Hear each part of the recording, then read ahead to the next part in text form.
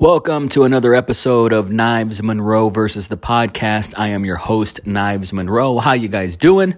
Hopefully you're doing well. I got a good reason for uploading this podcast a little later in the day than I'm normally used to. It's Saturday, December 11th.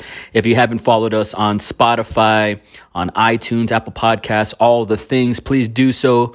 If you're listening to this, odds are you're subscribed, and thank you for that. I greatly appreciate it. We're doing the daily podcast. We haven't skipped a day in 2020, and I'm very proud to say that. So going back to the reason why this podcast is late, it's going to be a short one.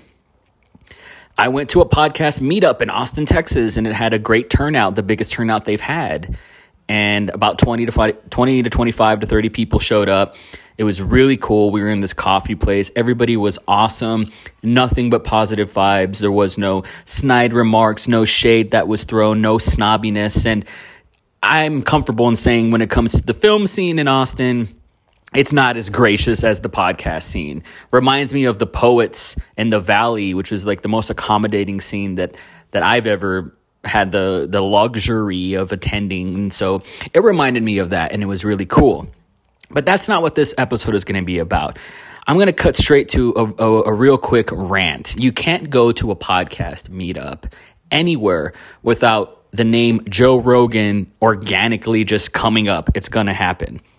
And so somebody had said that they want to do what Joe Rogan does. He gets millions of views, downloads, streams, and they want to do what he does.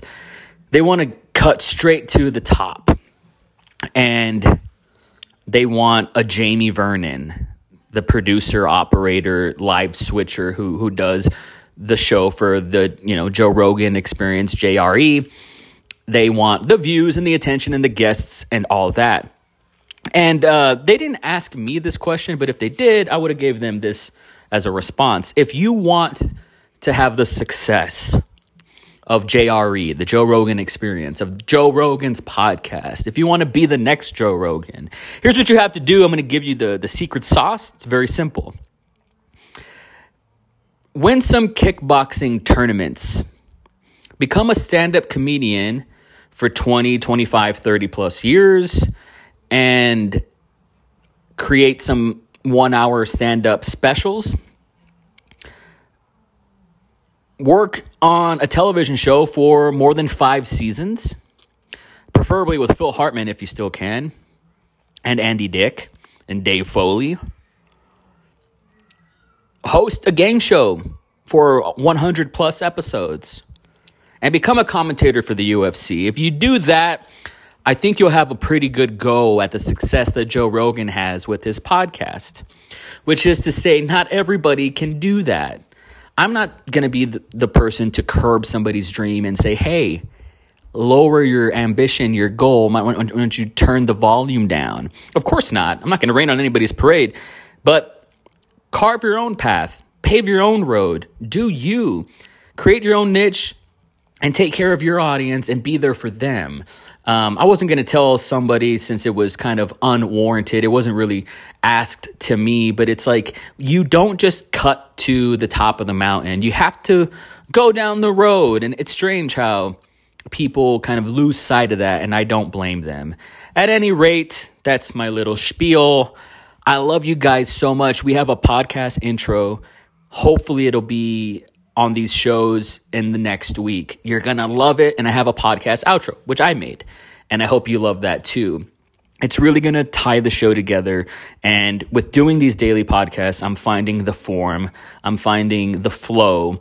And I think they're just getting better and better. 7 out of 10 of my past shows have had a guest. That is awesome. I couldn't do that if I was just doing it weekly, bi-weekly, or monthly, which is basically what I did in 2019. So if you guys have stuck by me through all the iterations of the podcast, thank you. I love you. I appreciate your support. It means more to me than you can ever possibly know. And if there's anything I can do for you, let me know. If you need help with producing a podcast, I'm your guy. We got indiedarlings.net. I don't want to direct you there necessarily, but for people that are trying to go and create their own path, if they need some help, I'm more than happy to do that. I just want to help. I love you guys so much. Thank you for listening. Keep a force field around your heart. I love you.